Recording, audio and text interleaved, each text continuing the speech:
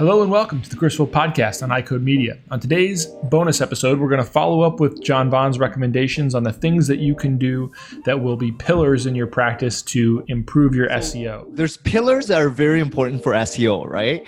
So people always think about like content being the number one pillar. And yes, it is, right? So it's like content is king. Google doesn't know anything about you. So you got to write and explain who you are and what you do and who you serve. So always write for your users, which is your ideal customers, and not so much for Google.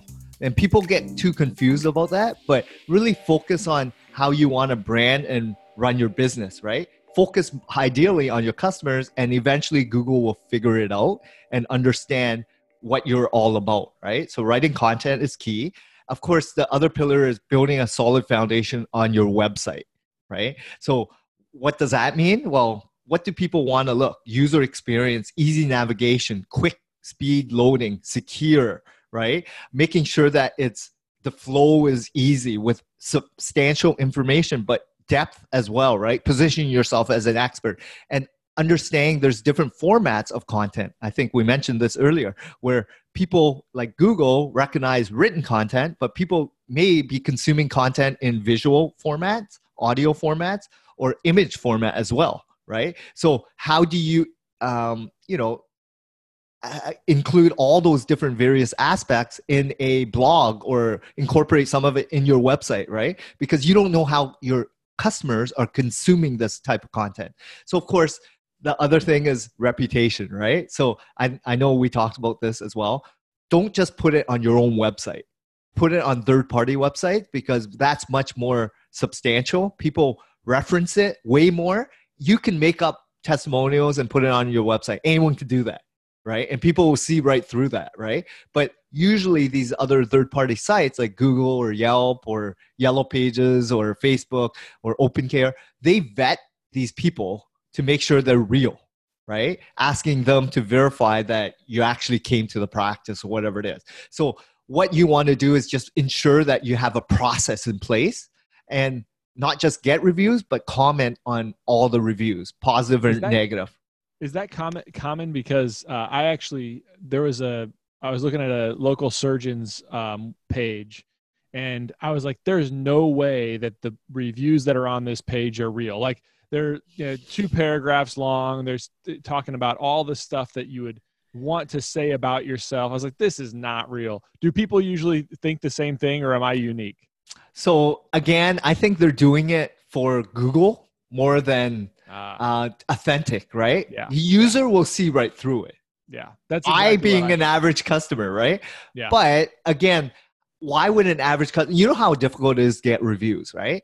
They'll just do like 1 or 2 lines at most. Yeah. If they write a review in the first place, right? Yes. And you might have to 5 stars and then nothing. And that's it, right? Yeah. So it's hard enough to get a review as a business owner.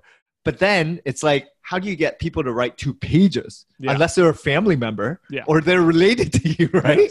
Yes. So that's not even like, logically, it doesn't happen. And Google knows that because they run their algorithm and they know like niches, they know best practices and other industries in your different markets, right?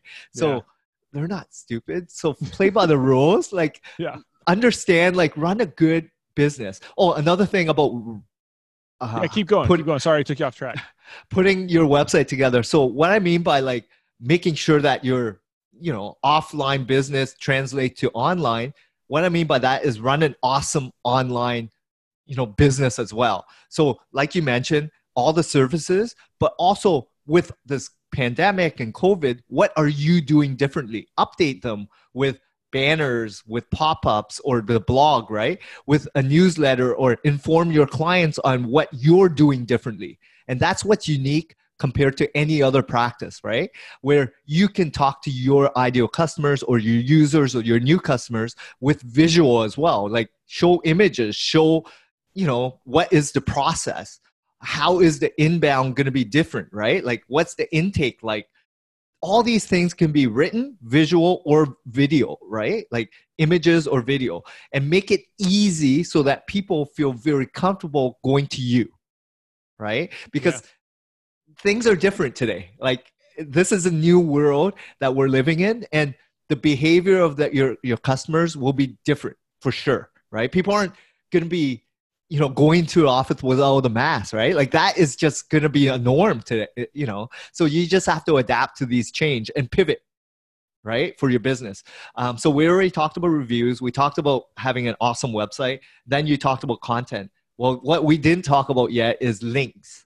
So link building is such an important factor in terms of an SEO campaign. And what does links really mean? If you think about traditional businesses and you relied on word of mouth and you relied on referral business, that's exactly what links are.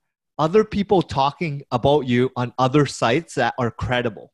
It could be BBB or association websites or personalized blogs talking about opticians, right? Optometrists or anything that's eye related, right? And you're now a guest speaker or you're a contributor to that site, right? Or you're in the local press doing some good charity work, or you have local sponsorship, right? That you're supporting a local cause.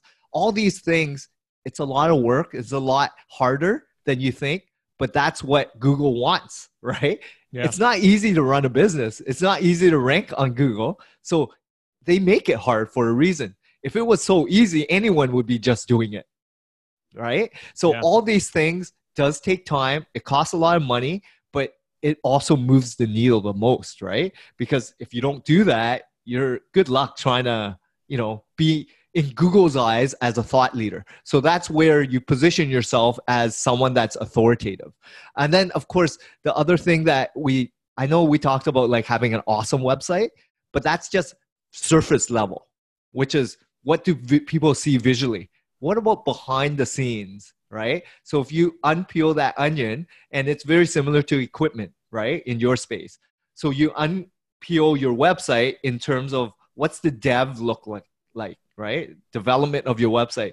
Is it compression? Is there plugins? Is it CSS code? Is there a sitemap? Is there schema markup? Is there things that actually can detriment you or move you further ahead for Google to read and index and crawl your site, right? Yeah.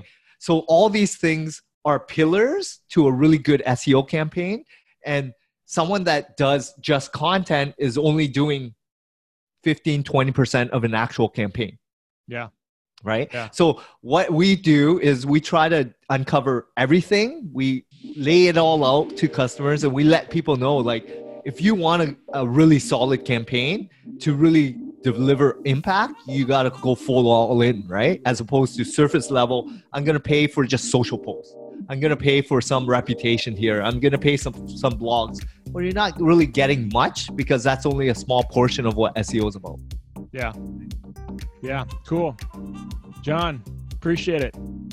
Please be sure to subscribe to the podcast, write a review, and share it with your friends. At iCode Media, we believe in advancing the optometric profession by diving deep into eye care topics and providing actionable steps for our listeners and subscribers. Have a great week. Talk to you soon.